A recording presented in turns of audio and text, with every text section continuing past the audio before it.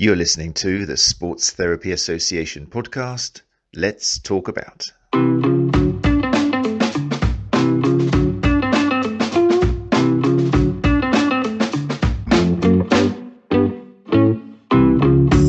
there we go. People. I believe we've gone live. It's 8:03, and this is the Sports Therapy Association, episode 49. People are joining us live as we speak. So Gary Benson, founder of STA, is in the house. Hey Gary, hey Chris, hey Brian, hey Becky. And if you do join us live, of course, then we can bring you up on the screen with your Facebook profile and whatever you're saying. And tonight in particular, we really want you to ask questions, or every evening, every week we do, but tonight it's really all about you guys to fuel us with your questions. And hey Stevie as well. So before we kick into tonight, then thank you very much to everybody who has left reviews particularly on Apple Podcasts. It does make a huge difference. YouTube is great as well, but if you really want to help us, then Sports Therapy Association podcast on Apple. So if you've got an iPhone, it takes a few seconds, because I think you just go to the app and then you can go to the rating and just chuck 5 stars there. Fantastic. Leave a nice review if you want to let other people know what you thought about it. And that'd be great. It makes a big difference in us just appearing in Google results. It's not to make money or anything, it's just so we can reach more people. We get fantastic guests. It's really nice to let people know that we're getting these guests. So if you could do that, that'd be great. Talking of fantastic guests, last week we had the very esteemed and respected Dr. Mark Laslett with us, explaining the difference between sacroiliac joint dysfunction and sacroiliac joint pain. And it's a great area. It's a dangerous area because straight away, without much of a warm-up or pillow talk, it kind of gets rid of a lot of what's still taught on courses with regards to things like the Stork test and the Gillett test and sacroiliac joint dysfunction. It's moving too much, it's moving too little, palpation, relying on palpation to actually make an assumption about how the person's pelvis is sitting or whether it's opening and closing properly. Lots and lots of stuff to make you go, huh? I just paid $3,000 for a course, and it was all about that. Sorry about that, but don't worry. My message afterwards and with a few posts was, it doesn't mean you're throwing everything away at all. Far from it. Okay, it's not about that. It's about making little changes and just changing the weight that you give to certain things. You've got the most amazing tool anybody who is a sports therapist or sports massage therapist has got is the fact that you want to help people. Not everyone wants that. Some people just want to sit in an office and press keys and make things balance and just enjoy the money after and go on holiday. But you guys actually want to work for not much money and just have thank you from everybody at the end of the day and improve people's lives and health. That's fantastic. So at no point are we kind of attacking and taking things away from you, thinking, well, what you got left? Nothing. Totally the opposite. It's all about helping you change the balance of maybe things you've learned as a foundation and then just kind of tweaking it. Did you know if this isn't so important, maybe you should practice this or do some CPD in this? That's all. But anyway, it's there on as a podcast and on YouTube if you want to listen to it. Really is a master of the game. So many years of experience and papers. It was a real pleasure to have Dr. Mark in the house. So thank you very much for that. Right.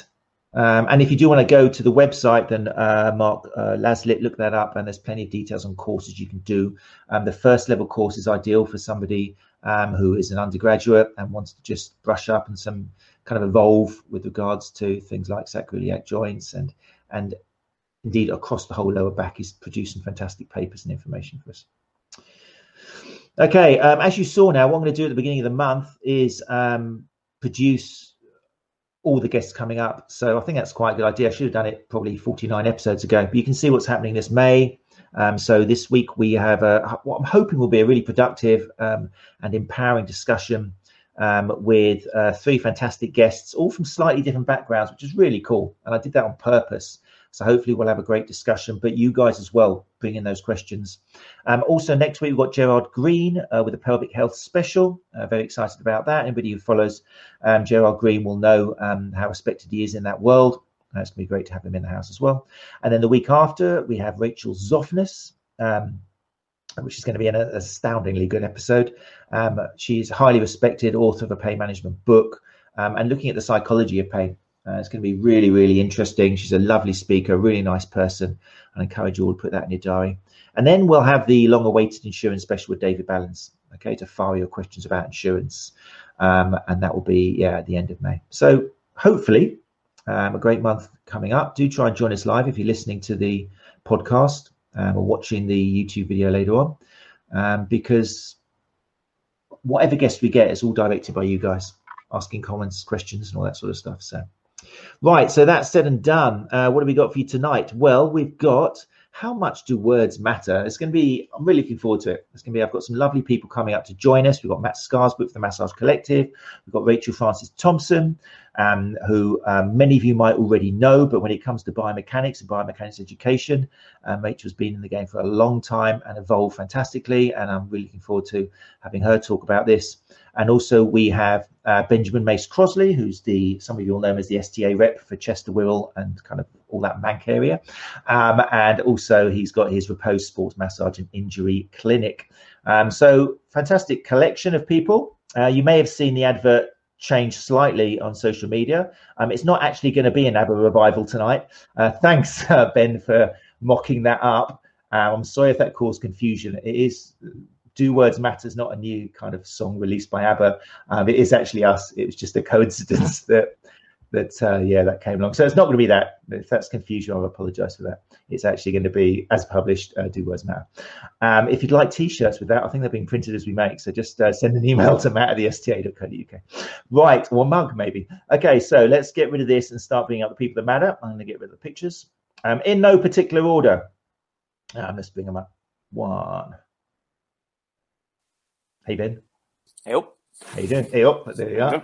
The Yorkshire coming out. There we are. And Matt's here as well. How you doing, mate? I'm all right. How are you? And then let's bring up Rachel. Then we're here. Knowing me, knowing you. How are you? Yeah, good. Thanks. Excellent. Right. So I've just, as I was blabbering on, I've ignored people actually in the house here saying hello. So we'll just have a few more hellos to people here. Hey, Julia, how you doing? Hope you're well as well. Alistair Cunningham is here as well. Daniel Alexander, familiar faces. Fantastic. You've pulled out the best. Gary is quoting Mike Grice, which can never be a bad thing. Here we go. To reference the great Mike Grice, no one is questioning what you're doing. Instead, think about how you explain what you're doing. Beautiful. There we go. Scott Loynes is here as well. Hey, Scott, how you doing? Scott hosts the podcast Extra with regional reps and things. So if you're not following Scott, then make sure you do. Some fantastic information coming out on those. Becky's really excited about Rachel's office. Yeah, me too. I had a chat with a fantastic person. Really nice. Now and again, you meet people in your lives which just kind of exude kind of interest, and she was in San Francisco at the time, so it was great. Chris Kitson says, "What Chris, so dysfunctional, Dan." I'm not sure what Chris was going on about. And Alistair, hey, sorry, Chris, that was very dismissive. Nice to see you, Kitson. And Becky DeMott Horton, the best half of the Massage Collective, the one I tune in to listen to, is in the house as well. Hey, Becky, how are you? Thanks for joining us. And Mike's here as well. Right, we've got a great show. Okay, thank you, people. Remember, if you've got questions for anybody, just chuck them in. We will all keep an eye on what's going on in the comments. So just ask when, and we will get to you, okay? Right, let's get rid of that. Okay, gang, so here we are. Why do words, or do words, what was the title we chose? How much do words matter? So have we assumed that words do matter then? I mean, the title was really tricky. If we say how much do words matter, we all agree that words do matter. Yeah. I mean, we could probably wrap this up immediately with the classic term, it depends. Okay. Yeah. Thank you very much for joining us. We'll be back next week with Gerald Green. My first question, and I want this to kind of flow according to people asking questions, but why are we here having this conversation? And you can ask, whoever wants to answer that. Shall I go for it? Yeah, go on, I'll go for it. So for me, what I've seen a lot on social media, and it's no sort of bashing for the people saying it in that sense, it's more kind of just bringing a light to the fact of, most of the sort of heads, if you want, or, the sort of head leads of the social and the soft tissue side of things that we're seeing, they're sort of bashing the terminologies that we use as layman terms coming in from a more, undergraduate and kind of brand new to the profession. So, yeah, so I guess what I'm trying to say is, so you guys can speak about it to yourselves in your sort of tongue and your language, and especially with your further education, that makes sense to you. And then to us guys and to the general public, we speak to it in a more layman terms because it's what we know and it's what we taught. Now that doesn't change the fact of really what we're kind of doing with our hands, unless you're really thumping someone or you've just been taught or whatever. Then the kind of the techniques that we're sort of using anyway doesn't change, so therefore the outcome doesn't particularly change. So me saying, Debbie from the Chippy calls in and she's saying, I've got loads of knots in my shoulders. I come here, let's get those knots out for you. And I'm speaking to her and I'm saying, oh, come on, let's get those knots out. We've massaged the area, we've done a couple of whatever we've done, whatever techniques we've used. She's left understanding that feels better and I've got those knots out. It doesn't matter what those knots are in technical and academic words. It's what that person thinks, what the client thinks it is, and how you're relating to that client and what they leave. Do they feel good with what you've done afterwards, and do they believe that you've got out of them what they've come to see you for? Does that make sense? Did I word that right? Yeah, I think it's great. I think it's spoken for an awful lot of people. And so if that makes sense to you guys listening in the house, then make sure you kind of back that up or agree, or you can start disagreeing, whatever you want to do. Yeah, fine. Disagree. Yeah, of course. Yeah. Talking of disagreement. Yeah. Talking of disagreement. So probably the first place, for me, and this actually comes out of a conversation that I was having with Dan Alexander earlier, was that it probably helps to have a bit of a definition of what we mean by layman's terms, and to understand that taking a complex idea and making it less complex, i.e. putting it into layman's terms, does not necessarily or shouldn't involve changing the meaning behind that terminology and those words. And I think this is possibly where there's a little bit of confusion between what a layman's term is and what is the kind of correct academic way of looking at it. If to use your terminology there, Benjamin. And I think, to sort of speak to your point about knots, it may be that if an individual comes in and literally all they're identifying with is they have knots that occur and they find that a massage or some form of manual therapy helps remove them, then that's absolutely fine. But what we do know is that for people who have a little bit more complexity or for pain that's persistent, we know that what they believe changes their pain. So because what we know is if pain is if pain is an expression of the nervous system, shall we say, or of the brain, when on balance it decides it's in danger, beliefs and thoughts are also nervous system impulses, and so we know that informs how they respond to pain. So for someone for whom it's I know I've overdone it at the gym and I just need a good rub, then that term, and Anna Maria will shoot me for using that term, then absolutely I think I would agree with you. Kind of what's the harm? But I think the problem is that because we don't know, or very, very rarely do we know quickly all of that detail, we do need to be mindful about what we're reinforcing or what beliefs that client has that we're reinforcing with our language, or that we're trying to move them slowly towards. So, for example, with the knots, you might say, this feels good to you, but you might not want to specifically say that you do feel anything or don't feel anything, because we know that actually very rarely can we actually identify knots in someone's muscles. Yeah. And also it depends what they mean by a knot. Do they think that a knot is literally the tissue has twisted on itself? Do you see what I mean? Yeah, absolutely. Yeah, and I get that. And you get people coming in who, I've had a few runners on the table who they'll say, "Oh, my calves are completely and utterly full of knots." How can your calf be completely full of knots? And you run, and it's like, "Oh, can you feel them underneath?" And you kind of touch, and you're like, "Not really, no." But if it makes you feel better, then and I'm getting them all out. I'm kind of rubbing up, and all I'm doing is, as you say, we're stimulating the nervous system around the area, and it's causing the stress and discomfort of the area to relax the tissue around it, and therefore the pain tends to go away. And we get that, we understand that, but trying to explain that to somebody who maybe they don't even care to understand it on such a level, you know, like, yeah. So what is a knot? So, well, yes, you know, I guess you know, say we could say a knot is, you know, on a kind of, I was explained as a trigger point within an adhesion within a muscle fiber, within the myosin of a muscle fiber.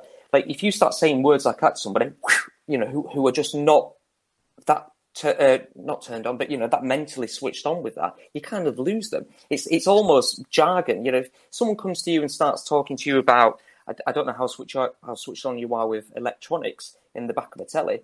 I don't have a clue what's making my telly work. I know I just want a high definition telly, you know, with Freeview or something like that built in. And as long as they're saying it's got that in, sure, I'll pay for it. It's fine. It's done. So it's really, it's what are they coming to you for, and can you give them the relief they want? And if it's by saying to, okay, so another one, let's make up another character. So Big Dave, rugby player, he wants someone to dig into his muscles. Yeah, I'll dig in, Dave. It's just what he wants. And we know, like, it doesn't have to be as heavy-handed as what some people want. Some people prefer a light touch, some people prefer a heavy touch. And it's, you know, and some people will stop going to a client, to a therapist, if they're too light or too heavy, because it depends on what they feel and what they like. And it's the same with that terminology.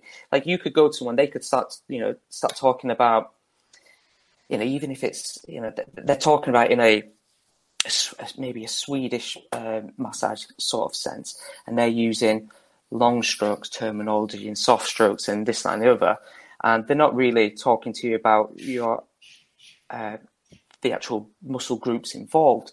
Where if you're a sports person, you kind of want a little bit more of the muscle groups involved. But then this same person who's coming to see you because they've heard you're a good masseuse, who's not interested in knowing what the muscle groups are involved, they just want a bit more of a massage from someone who they've heard's really good, but they're coming to you just to understand that you're going to make them feel better to get the knots out. So what's wrong with saying that? Well, I suppose, you know, picking up on Stevie Barr's point, a few moments ago, you explained that you were, you know, when you were hands-on with that calf that was full of knots, that you were, you know, interacting with the nervous system, calming things down and essentially helping release whatever tension is. Yeah. So we understand what it is. Yeah. Why is that not layman's terms? Because you could give that explanation and you haven't mentioned the word knot. Because they've come to you explaining that and wanting you to get those knots out. So yeah, I mean, you could, Steve, you're right. You know, we could say it in that sense and kind of bring their head back around, but then that person could leave feeling that they've not been listened to because you're now speaking to them in a way that doesn't make sense to them. Wow, what is Rachel? Well, yeah, Rachel. Rachel, say they're nodding, shaking, and nodding. I want to hear clearly, words are really important, and we all know that because that's how we communicate, and we've all felt the difference being online instead of face to face. Communication is not just through words; it's through facial expression, it's through contact, it's through sound, intonation, and I think there's a lot of evidence that everybody's talking about around use of words and recovery and pain and everything else. And that's out there. But there's no library that teaches us from a young age how to interpret words within our own context. There's a lot of cognitive bias to the use of language. And so where one will perceive it, to Ben's point, as, yeah, I want you to rub a knot out. Ben says, yeah, okay, I've rubbed your knot out. They feel better and that's great. And then you have another client, you use that language and there's a detrimental effect. So there's no library of do and don't use. Matt's highlighting the idea that there's your technical language and then your lay language. But again, there's no list of lay language. What is that? So there's always going to be arguments on both sides. And I think that's down to the therapist in their soft skills to be able to develop the relationship. I think Dan talked about it earlier. You have to develop a relationship. You have to understand the client and you forge that relationship over time. and then develop a language that creates the dynamic between you. Yeah, it's that drip feed effect, isn't it, that Dan was mentioning. And I think, I'm not saying use technical jargon with your client at all, but what I am saying is be cautious about what you think is a translation to layman's terms and whether the actual, I'm going to use it, air quotes here, the truth behind the statement you're making has been altered somewhat. I'm trying to think of an example. I don't know. I mean, what I think the thing that we need to avoid is which is perhaps where some of the sort of myth busting and debunking and all those fairly strong words are kind of coming into the conversation, is that we need to be cautious that we're not implying that we are doing things to the client that we are not doing, because that comes with it potentially an inherent message that you are so it's hard, isn't it? It's lacking robustness, which means that me with my hands can physically change who you are and what you are, and I can move all this stuff around, and these toxins that I'm pushing around your body you should be really worried about. And that isn't just the language, is it though, Matt? That isn't just the words they're using. That could be the whole context, the way it's imparted, because that's the way it's taught, Rachel. But if you have a trust from a client, if they trust you and they believe in you, whatever you're saying, then that is going to have more of a beneficial effect to them feeling better with a hands-on approach or exercise or whatever it is you do. If they don't trust you, if they're a bit unsure, then you could even use the same words, but the relationship between you, which is forged, yes, through words, could be forged differently with one client to another using exactly the same vocabulary, to Ben's point, about your training and your background. So it's a really tricky one. And I actually feel for all the learners and educators, I find it really difficult to choose the right words when I'm teaching people coming in at base level. And this was another point I wanted to make, if I may, just to flip this round, professional to professional, which is, I think, where this whole conversation came from. Yeah. And the keyboard warriors who, really have a go at new learners who are inexperienced at techie speak, exactly what's happening. When you're a level 2 gym instructor, you don't understand the concept of 3 or 4. Same with massage. You have to go through a level of comprehension, getting it wrong. It doesn't work with that client. Right, I need to change what I've done. That didn't seem to work. So I think there's a comprehension layer as well that we need to appreciate, that it's just got to come over time. Is that, do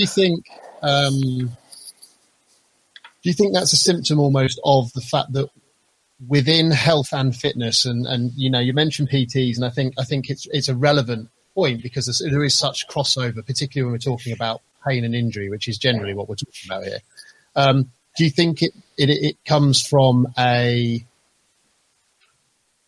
we deliver, or we have traditionally delivered a recipe approach to treating people, and for when those students first come across the idea that actually there is no recipe, it's entirely individual, and it sort of doesn't really matter what you do, provided you're doing it in partnership with the person in front of you, with the client, then almost that freedom seems really scary and terrifying, because they were expecting to be able to follow a bit of a formula when they came.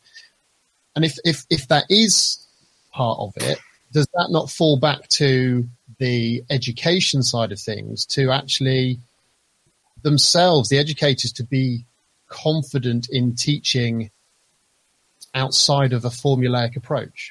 I think Mike's just nailed it, actually. Mike's just said, I think sometimes we find it difficult to say to clients, we don't know why things work the way they do, it just may help. I think that's the same from an education perspective. And I just want to quote Mike Stewart, not verbatim, by the way, but Mike Stewart did a podcast a few weeks ago, and he's got a degree in education, and he talked about 4 layers of learning. And in the beginning, you're very black and white and dualist. And what you need is you've got quads and you've got hamstrings, and that's almost it. And not that literally, Matt, don't have a go at me there.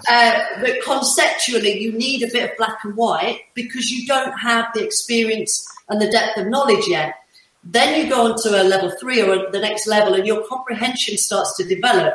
And he talked about a confusion state, which is when you've learned a different concept and there's 5 quads and there might even be a 6. And then you go, what's going on here? My education was rubbish. Well, it's not. It's just going through the layers of comprehension until you get to layer 4, where he talked about you fit into a level of comfort in knowing what you do know, but also what you don't know. And you're really open to doing that, which is what Mike Grice has just stated there. And I suppose then, should the level 2... Okay, so if we're equating the levels then to the levels of education as well. Just as an example. No, but it's a great example. I mean, I tend to use an example of. So I ended up studying chemistry from GCSE through to degree, and the concept of what is an atom. You're taught at GCSE level it's basically a ball with other balls flying around it. You know, that classic kind of Big Bang Theory type styling.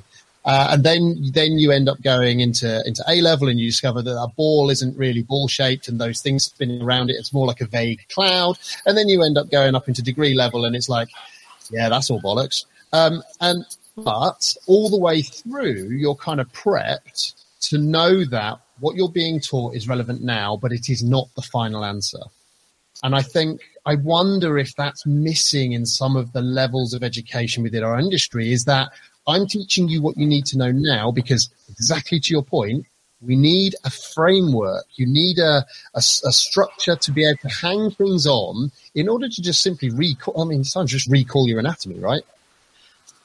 But we need to perhaps prepare people for the fact that the truth is bigger than that, but this is enough for right now. And that if you continue your studies, you will discover this stuff, as opposed to perhaps what we're kind of experiencing in some areas now, is that people have gone all the way through to, say, even their level 5 and you know, they've been practicing for 10, 15 years, and then they're suddenly being told what they think is debunked or totally wrong or thrown out. And I think this is when you compare this type of education against degree level, which is, again, the conversation I've had with Ben about.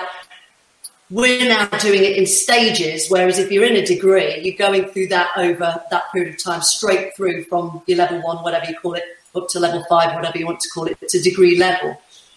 What our industry, both therapy and movement industries, have done has created a fast path.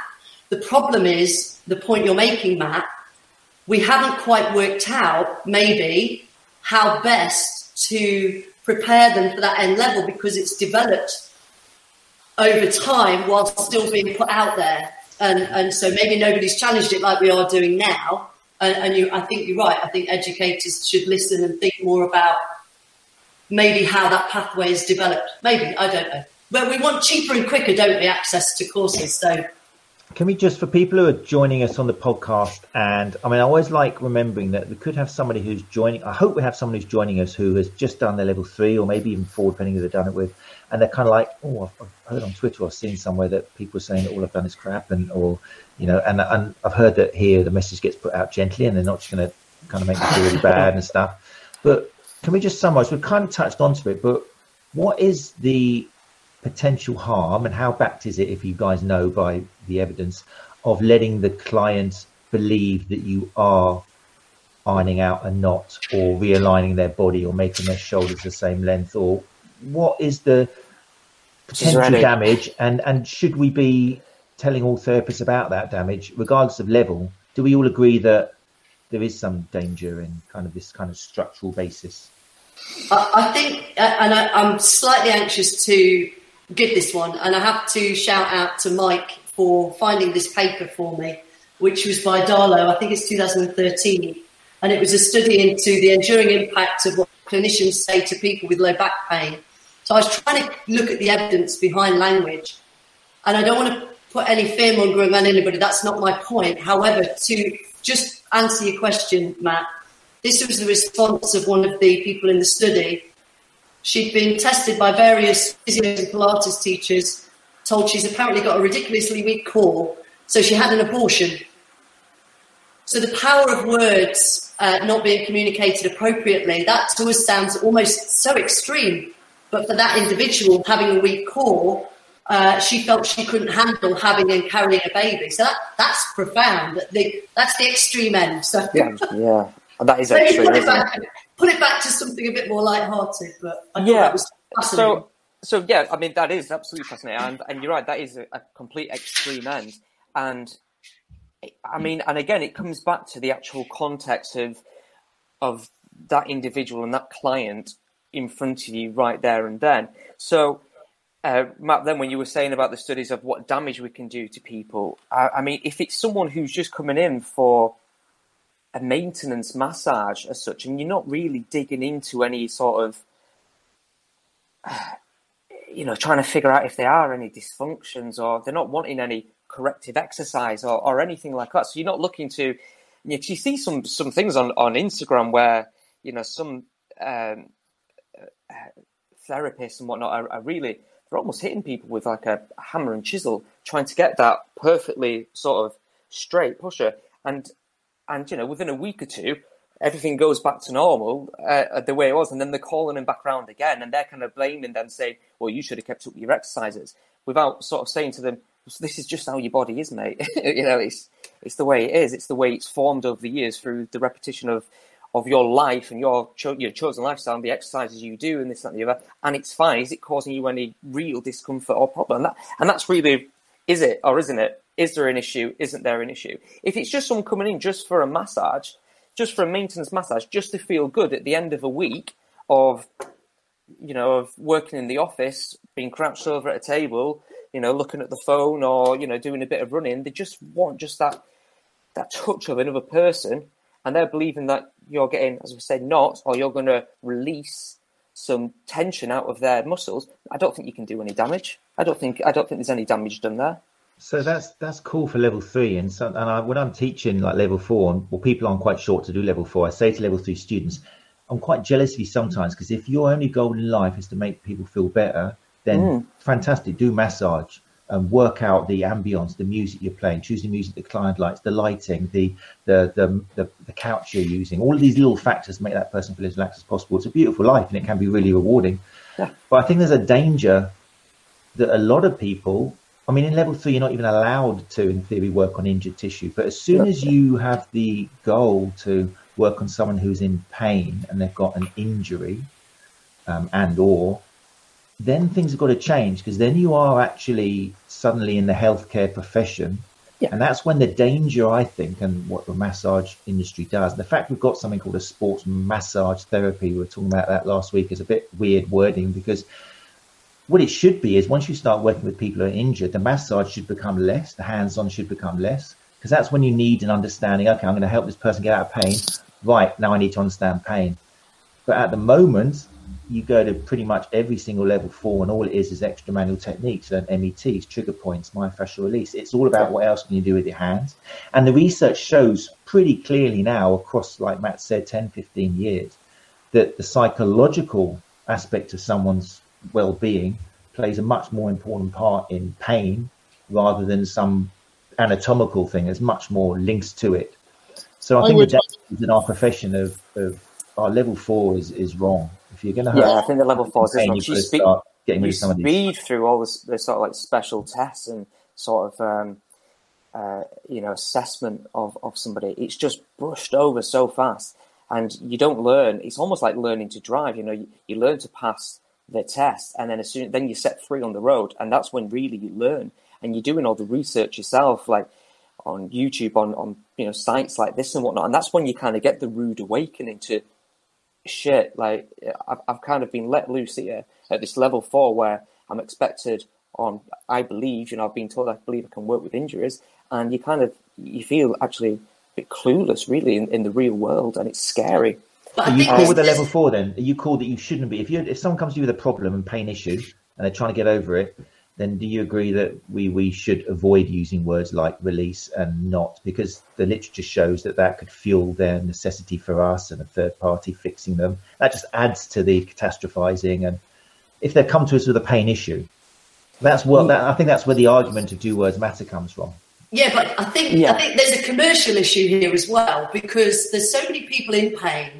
If we, if as people are training up and they're below the pain educated level, if they got rid of all the clients who experience pain, they may feel they don't have it. And I'm not saying this is right. I'm just looking at why people take clients on, or why they command from education companies, I want more tests, I want more manual therapy techniques. They're ill-educated in actually what solves pain and problems until they've got to that level. So commercially, some education providers are clearly giving skills that maybe they should be enhancing the communication, the language, the consultation techniques, the motivational interviewing, behaviour change before pain resolution. Well, yeah, I mean, the different level, I mean, okay, there's a few different threads I want to pull on here, because I'm just going to jump in and monologue for a minute, if I may. The first bit I want to pick up on is something you said, Matt, which is, when giving relaxing massage, you'd be concentrating on like the nice smells, the music, the environment, etc., etc. But when you start dealing with and you're making someone feel good with their massage, but obviously when someone comes in with injury or pain, things change. Now, I'd first of all challenge that and say, why? Why does stuff have to change? Now, that might be me just being pedantic, but I think actually for someone who is in pain, being in a nice location with nice music, nice sound, and being made to feel good through manual techniques is actually more important. But that was just me picking up on something you said there, and particularly because of the link back to, we know that psychology is so important when it comes to pain. In terms of then this conflict between the different levels, excuse me. I mean, Becky, as you say, my better third, has pointed out that actually we need to have an understanding of what throwaway words can do, what harm throwaway words can do. So even when we think that the person, the conversation we're having is in not affecting the client at all, we don't know that for sure. So we do need to be mindful of it. And I think, and that can change from client to client as well, depend on their personal circumstance and what's affected them in their life and history. Isn't that everyday life? Love it. Yeah. Isn't that with anybody? Yeah. You have a conversation and you could be telling the best joke in the world to your mates, and then someone overhears it and you've insulted an entire population group of people. Being paid for your professionalism. Yeah. Whilst you're being paid for your professionalism and you are representing yourself as involved in healthcare, then actually there is a level of professionalism we absolutely have to meet. And I think that's where there is an overlap. Traditionally level 3 is kind of like you say, that feel good spa massage. And then essentially the further you go through your levels, the further you go through your CP, what you're becoming is more clinical. And my interpretation currently of what it means to be more clinical is that you are shit hot on your red flags and you can clinically reason based on evidence-informed practice and probably the person in front of you, why you are doing what you're doing when it comes to the treatment you're applying. Now, what I think is missing from the level 3 is an understanding of what's going on during clinical reasoning. We don't expect clinical reasoning at level 3, but there is absolutely no reason why level 3 cannot work on someone with long-term chronic lower back pain if they've been clinically assessed to only have non-specific lower back pain, and it's not in fact cauda equina, or it's not in fact, something else more sinister that needs looking at. There's actually realistically no reason why level 3 couldn't work on someone with pain. They just need to have it cleared because they're not being expected to know the level of red flags and clinical reasoning that means we can confidently say actually a massage isn't going to cause any untold problems, or we're not delaying this individual in seeking further care. And so a level 3 person needs to see 100 patients or 200 patients before they can start appreciating that. That's what I mean by level 3. I mean, you could argue to learn about people. But you could argue here that this is where the education needs to change, and maybe a level 3 shouldn't get full insurance. They should be under a level 4, 5 or a clinician on probation, a bit like physiotherapy training, for example. They come out, they go in the NHS for a period of time, so that the educate. And I know Gary's one of the best people to speak to about education and levels, some of the comments he's been putting in. But this might be where groups like STA, like us here, and what we're doing is discussing ideas about how education should change to help the level 3s work, earn money, be in practice, while being mentored by somebody who's higher qualified and can guide them through the language, the consultation, and so on and so forth. I don't know. What do you think?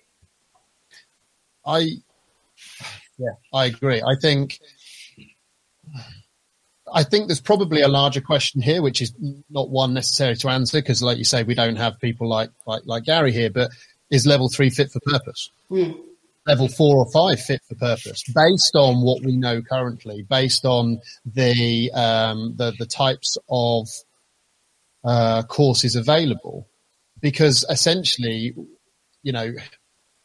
again, the very raw position I take in terms of manual therapies at the moment is to be a damn good manual therapist, you need to have critical thinking skills, clinical reasoning skills. You need to know your red flags like the back of your hand. And then how you actually touch someone is entirely independent on that person, because fundamentally the techniques are all doing the same thing. Yeah. And that is usually the bit that scares people, because they feel like they've gone and they've learned, they've done a whole weekend of myofascial release work. They've done a whole weekend on trigger point work. Realistically, it's all doing the same thing, but it's how it's interpreted by the client. And that interpretation comes with words. It always does. I don't know any therapist who's silent during treatment. Dan Williams made a good point. And it's why is pain education not one of the first things taught at level 3? And I completely agree. Why is that? Because that's one of the fundamental things, really, that we need to understand.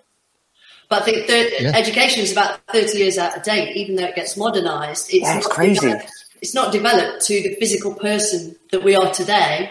30 years ago, when I was teaching Group X, anybody got an injury? Nobody had an injury. And if someone did, everyone was concerned. It was like, now it's the norm to have an injury or an ailment or a modern condition of our lifestyle. And I'm not sure that education has caught up with that on a broader scope, which is why we're having this conversation. I mean, do we think in that sense that maybe then even, I mean, I'm touching a dangerous ground here, but do we think that maybe the medical system then we're over-labeling things? Are we over-labeling things? As you said there, like everyone's got something. So are we over-labeling things? So I think that is a recognition. I don't know. Is a recognition within healthcare is diagnosis useful, and to what extent is diagnosis useful? To what extent is giving someone a label useful? We call a lot of things syndromes. So piriformis syndrome, for example. Yeah. The reason it's a syndrome is because we don't really know what's going on. It's just hurting around your backside and you're getting a little bit of sciatic type pain. Anything with the word syndrome after it generally means we don't know. But we need to label people, because we need to label people usually. Is it to give an answer? Well, it's to give an answer, but it's also based on measurements. We have to measure people to know if we've made a difference. We have to measure groups of people to know whether, the public health offerings shifted the needle in terms of better outcomes. And so there is almost a requirement for labelling. Now, as private practitioners, we have a lot more scope there as to whether we decide to label people or not. And that's the awesome aspect of being what we are. And, let's not go down the regulation route, but the fact that we're not regulated means that actually as individuals, we have that autonomy, and that is amazing. So long as we understand the responsibility, I think that comes with, and that responsibility being to educate ourselves and probably apply pressure on our educators to make sure that they're at, the top of their game as well. But everyone just wants it cheaper. Gary wants to speak. I've just seen him here, please. Can we all just have a moment's silence? Okay, this is important. Gary Benson says in the comments, people who are listening, I so wish I could contribute to this conversation. Gary, the stage Don't is let yours. him on. Don't let him on. Whilst Gary is typing out his contribution to the conversation, I'm interested in how. So we're all talking about things need to change to various degrees and stuff, and I'm sitting here kind of nodding and shaking. But one of the interesting things that I'd like your ideas about is how do we get these ideas across to a therapist without making them feel threatened? Because a lot of the time it does feel like we're saying everything you've done has been a waste of time, and some of the language, and it's useful for me to sit back and just shut up because I can hear words that trigger me. Like I don't like it when I hear Matt say basically they all do the same thing. For me, that's obviously something you wouldn't say to any therapist, and I'm not even sure they are all doing the same thing, because they're not all doing the same thing. As soon as you start touching someone with different depth or sense or angle or the other side, or the way you're touching them, picking them up, prodding or poking, or all the different Swedish massage techniques, all stimulating in a different way. But all I'm doing is blabbing on because I want Gary to speak. That's fine. What I'll do is I'll defend that comment quickly because it is a gross generalisation, and I am very adept at doing that. So when I say they're all doing the same thing, what I mean is fundamentally we're interacting with the client's nervous system. Yeah, but you make it sound like you can only interact with the nervous system in one way. No, you can interact with the nervous system. Well, this comes back to words. Words are interacting with the nervous system. The environment, the smell, is interacting with the client's nervous system. So the different touch is interacting with the client's nervous system in different ways, but it's not doing anything other than that. So when I say it's all doing the same thing, what I mean is it's all interacting with the nervous system. At that level, they're all doing the same thing. You can touch people in different ways and get very different reactions. Believe me, it's kind of... But how's that touch interpreted by the individual? Through their nervous system. Yeah, the conduit is the same, but I think it's dangerous saying that just because you're touching them, it's still just doing the nervous system. There's plenty of different ways to get a different reaction. You slap a kid around the head, they're going to have a different reaction than tickle them behind the earlobe, aren't you? It's kind of very different. You've only interacted with the and I'm not condoning child hitting or anything, just for the podcast. Okay, I'm just using an example from the 1980s. But I think that comes back to the layers of comprehension, and what Matt's pointing out is there's a very simple hand-to-skin or skin-to-skin contact as a neural influence. Then there's the variables of pressure, speed, timing, body part, the language, the smells, the heat, the surface of the massage bed.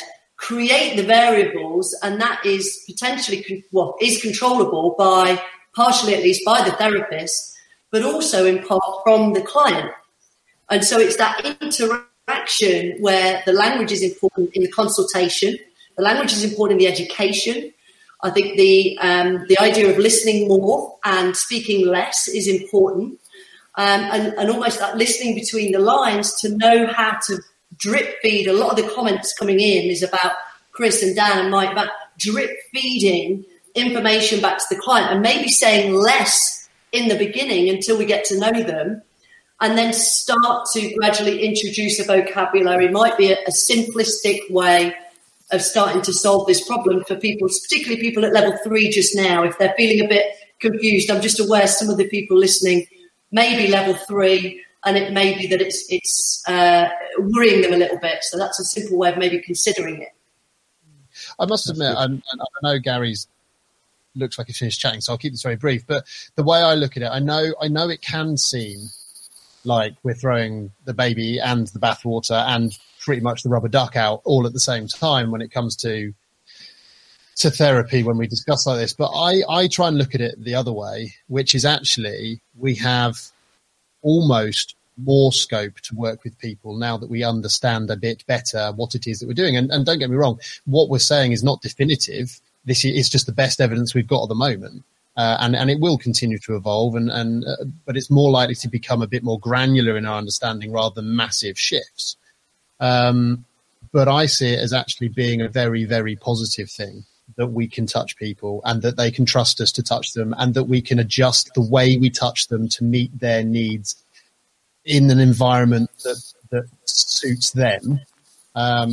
and the time that we can spend with them. And I think it is more powerful to be able to put that back onto the client and say, I will facilitate you by making you feel good, but you're the one doing the hard work here, as opposed to I am modifying your tissues and changing, your physical makeup as a result.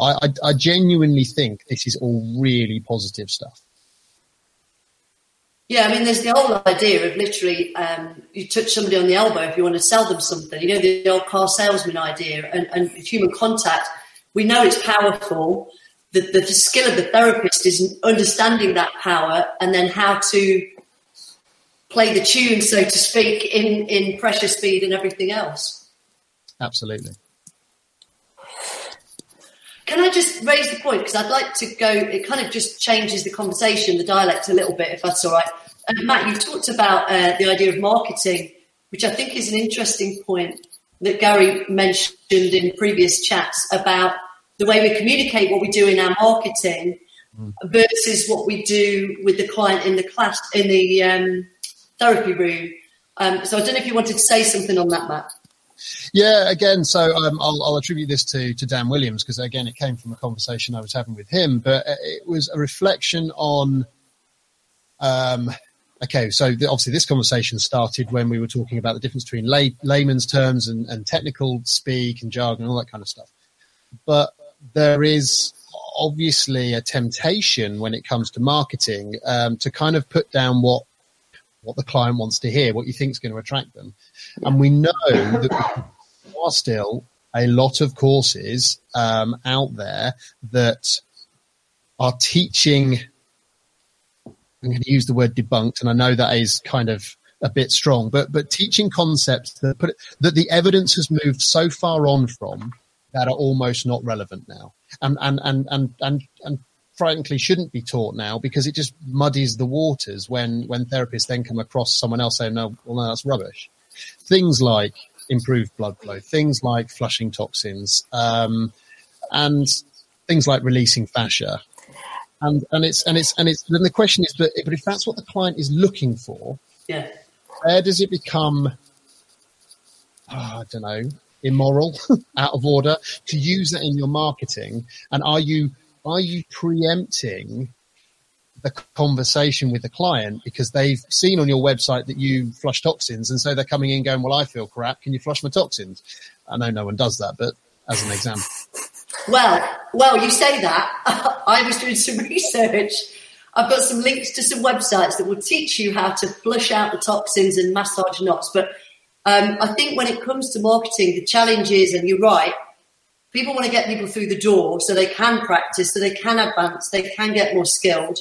If they're not coming through the door, there's these sexy things they can say, like detox, flush out, whatever, pain relief, or whatever it is. And so there's that problem, isn't there, between getting the clients in to get the practice and actually setting up an appropriate, which is what I think you're talking about, Matt, an appropriate level of expectation so when they come in, they're already they're either expecting to be flushed out or not. And so you're able to correct the language as you get, or have the right language right from the beginning. Yeah, I mean, you need some of that terminology within your business scope as well to advertise it, as when people, Google search engines work. So people will be Googling, looking and using those terminologies to try and find someone to help with that. And if you've got none of that terminology in there, because as you say, it's debunked, then you're never going to come up on a Google search engine as well. So you kind of need that within the marketing as well. Absolutely. So it is hard. It is hard, but I would suppose, again, to play devil's advocate, I don't necessarily have an answer to this, so this is pure devil's advocate, but whose fault is that if that's what the general public are searching for?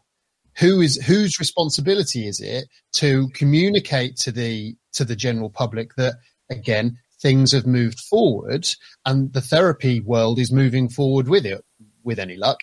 And so actually your expectations need to shift along with what it is that we're delivering, because we're not static. And actually we should be proud of the fact we're not static.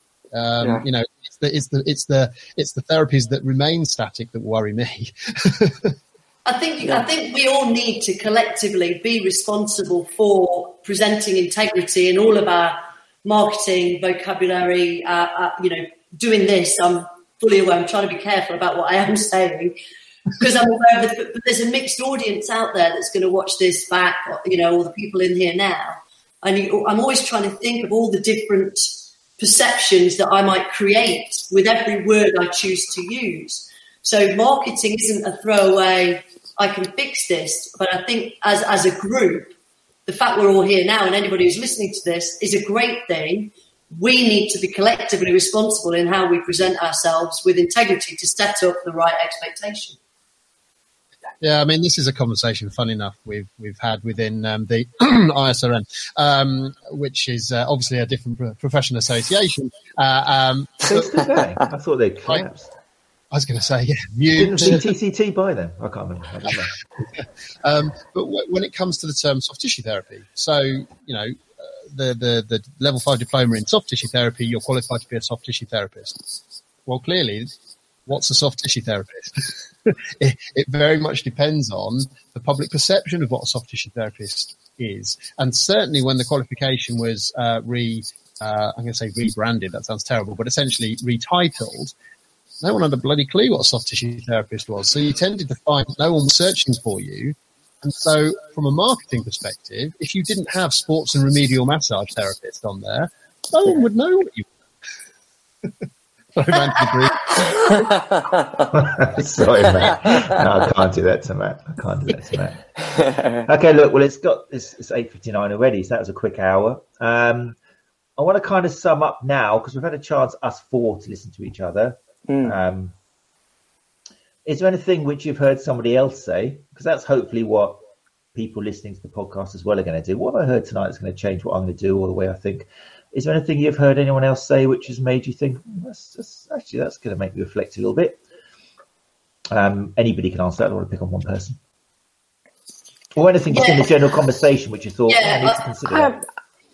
I don't think it's anything. I mean, maybe not even on tonight. I just think, all four of us have been chatting over the last, few days and whatnot. And, I completely agree in the sense of we do need to be re-educating people, the client, our communities, to be able to get on board with the times so that we as therapists can grow with the times as well, because we're kind of like stuck in this sort of sandwich, aren't we, where we're getting this education which is out of order, it's no good anymore, but the rest of the world still lives around this.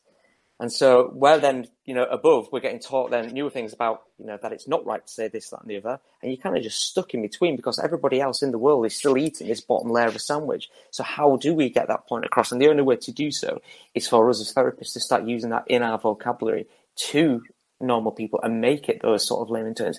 But, that's a lot of sandwiches to eat, isn't it? I mean, Rachel made a really cracking point earlier in that where is the metaphorical dictionary that provides us the layman's terms for the technical terminology that we use that we could perhaps all agree upon and provide some consistency? Because I think what we're saying here is that we need consistency in our education. We need consistency then as therapists, and we need to get that consistency kind of consistent enough that actually the general public get it as well. But we do need, maybe a bit of a language framework. I mean, there's some brilliant papers and studies that have looked at, or recommendations that have looked at how to rephrase things like wear and tear. It's actually just normal age-related changes. Why not come up with a bit of a glossary of terms that are common within manual therapy, that there's a bit of a consensus on, that we can start using a bit more? Because again, the more consistent we are as therapists, the more the general public are likely to pick up on it. Because I don't think we're ever going to have a full-on media campaign to tell the general public that, get in touch with Apple. Exactly. You're nuts. Your nuts aren't nuts. They're just sore points of unknown origin. I mean, it doesn't roll off the tongue. Yeah. But perhaps if we can start introducing some of that language. So that was my reflection. I think my reflection, in which I think I've always been prone to, I'm laughing at Scott, is, I know, I've just seen it, is to critically analyse what I do, both as a practitioner and as a teacher. And when Matt messaged me and asked me if I'd be on this, just gave me Do Words Matter, and I went away and I've done a little bit of research. And I've now got a pile of CPD, which is helping me to self-reflect, to develop. And then what I will do is take this conversation.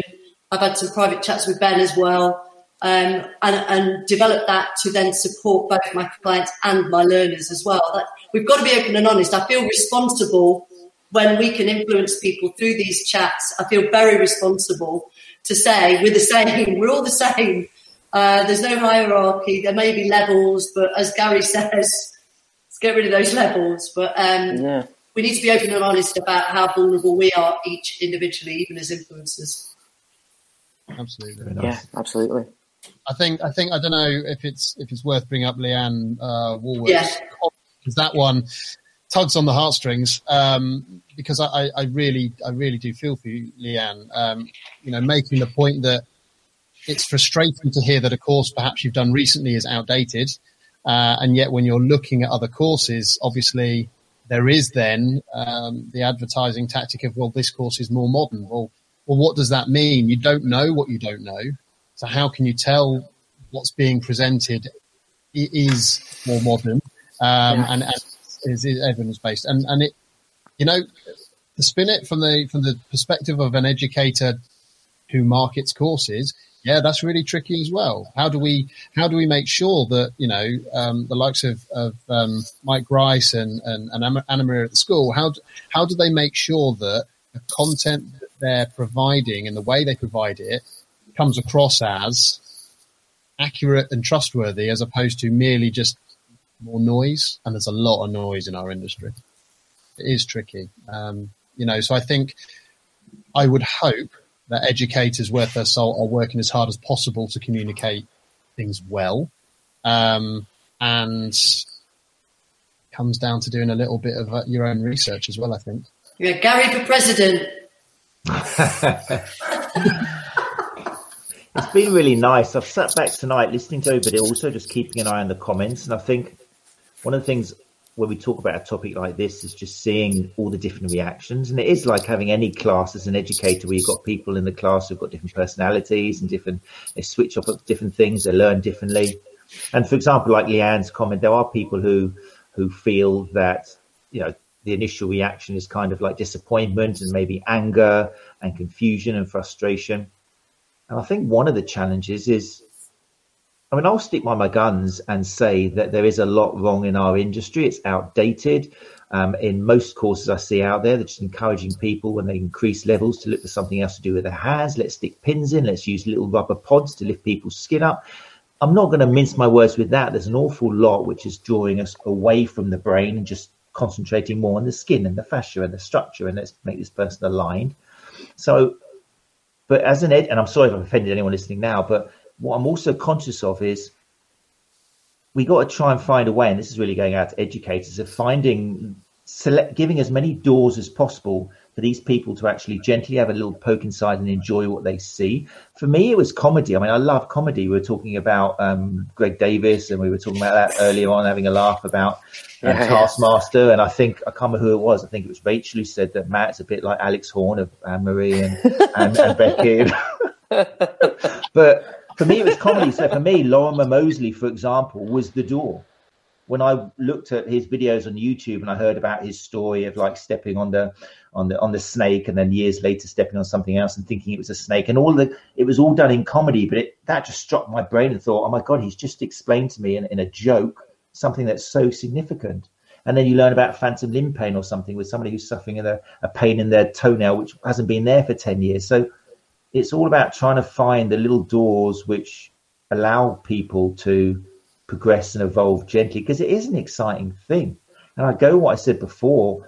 Hats off to anybody who wants to help people in pain. It's a beautiful life and it can be really rewarding, and no one's trying to belittle what you've studied in the past, but we are I say we, like when you find people who are presenting new information to you, it is also because we want to help therapists help others as well. But you're going to have to look around a little bit and find what tickles your fancy. It might be Paul Ingram, it might be Greg Lehman, it might not be either of those two. You might despise what they say. You know, you might like shouty Adam Meekins and think, oh, that's woken me up, but you might hate it. So with regards to Leanne's comment, have a little read around and find someone who you like the sound of, who doesn't make you feel threatened. Maybe go and see them live so you can meet them in person or something, and then work from that. If you find someone who ticks your boxes, then look at who they hang around with and open it out that way. It is exciting. I've never been more excited than before, you know, knowing what I know now and knowing that I know quite less than I thought. And it's a great thing, you know. So I just want to jump in because actually it reflects, again, a conversation I had with a current student of ours earlier today. It's just popped into my head when you were mentioning those phenomenal thinkers in kind of the musculoskeletal world, because I'm not all sports therapists, there's physios in there as well.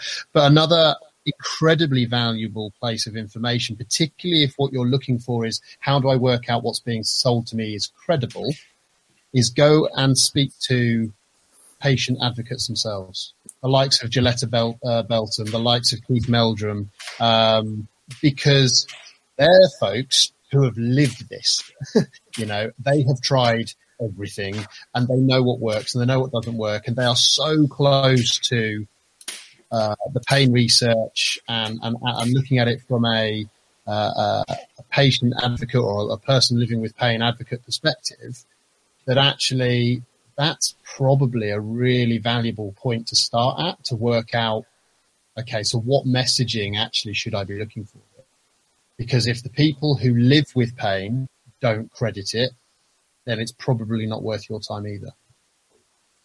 Could be. That's good. Yeah, good advice. Yeah. All right, folks, it's 9:10. We will have to have a part 2, I suppose. We keep saying that. I've got 50 part 2s coming up soon, so look out for those. No, 49 part 2s. Right, well, guys, I really appreciate your time. I think it was good. We introduced a few different angles, and we're still talking to each other, which is nice, which is all about as well. Talking is the way to get educated, isn't it? So people, feel free to keep this conversation going. Chat about what you've heard. Challenge what you've heard. Don't be afraid to challenge anybody. That's important as well. Yeah, thanks for coming along. Just briefly, quickly, Rachel, have you got anything coming up in your fantastic professional life of helping others? What have you got going on? Yeah, we're back to face-to-face. So, but we've still got this online portfolio that we've put together over the last year, so they can find that on biomechanics.education.com. Thank you. Fantastic. There you go. And you're going to release soon a new CPD course for everything we talked about tonight by the looks language. I'm actually just doing Dr. Gary Mendoza's behaviour change and motivational interviewing, and it's brilliant. Got to say. Fantastic. Yes, look out for that. Matt, what you got going on? Massage Collective have been interviewing for us. Bonnie Leonard, Bonnie. Got Bonnie. Some great guests you've had. Still going strong. Yeah, so the Massage Matters podcast is cracking on. We'll be doing another live from Therapy Live, which is June the 11th. If you haven't got your ticket, your free ticket to Therapy Live, there'll be 100 sessions over the day, 10 rooms of 10 streams, and yeah, it's looking immense. I'm waiting until I'm allowed to talk about a very, very exciting chat that's been lined up for me. Wow. So stay tuned for that one. And obviously, back in the classroom. It's awesome to be back in the classroom. Very nice. And Benjamin, can I call you Ben? I'll call you Ben, but I realise you might not go by Ben. Do you go by Ben? Yeah, call me Ben. Yeah, I don't know. I keep it so formal on socials and stuff. Everywhere it's Benjamin. My friends call me Benno for some reason. Benno, I like it. It's like I'm from Australia or something, but yeah, it seems to have stuck. So I've just opened up a new clinic. So I used to have a clinic space in Chester City Centre, and now I've moved to my, Hellsby, the community I live in. We've got a brand new sports community centre that's opened up, and I managed to bag their back room there. So it's very exciting. I opened up this week. And then, just from talking to you guys as well, it sort of put me in a direction of where I wanted to start aiming my education and whatnot as well. I was looking at doing a level 5 course with St. Helens College. But now, after speaking to you, I didn't think it was fit for purpose. So I wanted to know more of more of an evidence-based clinical aspect of what we do. So I chose Mike Grice's course and I just signed up to that. I'm teaming up and working with the wonderful Alistair Cunningham, his Liverpool branch. Thank you. Fantastic. Good shout out there for Mike's course. No, it'll be exciting. I'm looking forward to following you. I think you've got lots of really useful stuff to say. And a fresh face as well. Not to say that Rachel's not fresh and Matt's not fresh, but it's always nice to have somebody. I remember when Matt was fresh. I remember when Scarsbrook was like, that's an interesting bloke. You had Matt Scarsbrook, and now he's just everywhere. So, but it's nice to get someone who's fresh, Ben. We're going to turn you. Yeah, it's going to be interesting. I think you've got a lot to say. I think you represent nicely people who are a bit wide, and the points you raise are really, really valid. I think it's useful for educators to hear people like yourself saying, what about, when Big Dave, the rugby player, and I can't remember the name of the person who pushed chip shop, but it's really good.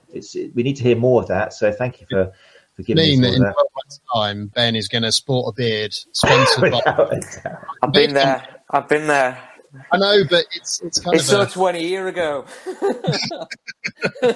It'll be a Massaging It Live podcast, won't it? It'll be something like that. Massaging It Large. Great. All right then. Oh, it's probably you got It's just for all inclusivity. Say that again. I said it's not to say you wouldn't look gorgeous in a beard. I'll doctor that on the next promo.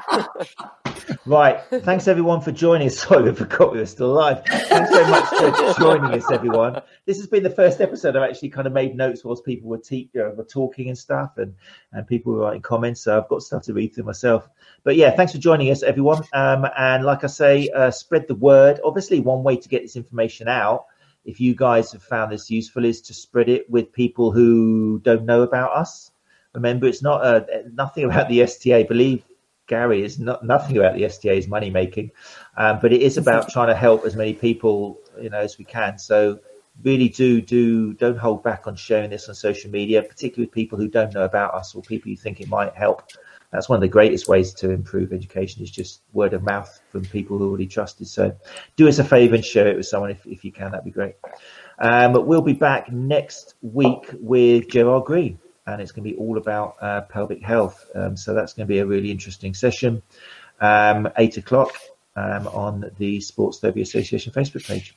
But for now, from Rachel Francis Thompson and Ben Boy, Mace Crosley and Matt Scarsbrook of the Massage Matters podcast, we wish you good night and take care of each other. You're listening to the Sports Therapy Association podcast. Let's talk about